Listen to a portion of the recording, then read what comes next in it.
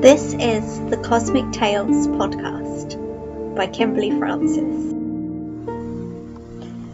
Today we're going to tell the story of the Bamboo Princess, and this is a Japanese fairy tale, and I'm not quite sure when it was originally told, but it was published in English in 1911. So let's begin.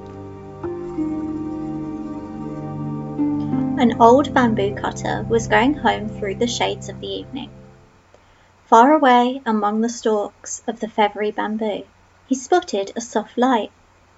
And when he got nearer to see what it was, he found that it was a light coming from within one of the bamboo stalks.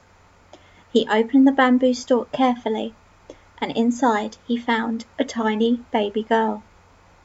She was only a few inches tall, but she was as beautiful as a fairy.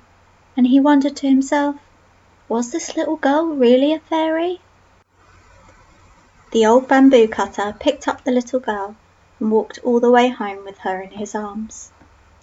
When he got home, he showed his wife, and she was so happy, as they had no child, and she said we should love her and raise her as if she were our own. And so they did. In a few years, the little girl grew to be a young woman. She was sweet and kind and so beautiful, and a soft light followed her everywhere she went. When the time came to name the child, they decided to call her the Bamboo Princess. Perhaps this was because she was found amongst the bamboo, and also because she was more beautiful than any princess the old bamboo cutter and his wife had ever seen. Rumours of the Bamboo Princess's beauty spread among the village.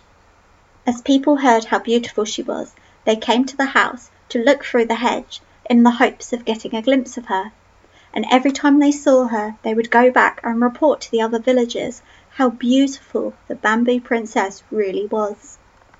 Among those who came to the hedge were 5 princes, and each one thought the Bamboo Princess was the most beautiful woman they had ever seen, and each wanted her for his wife. So all 5 of them wrote letters to the father of the princess asking to marry her. And it just so happened that all 5 letters were brought to the old man at the same time. The old man, he didn't know what to do, and he didn't know which one to choose. He was afraid as well. If he chose one of the princes, the other 4 would be angry.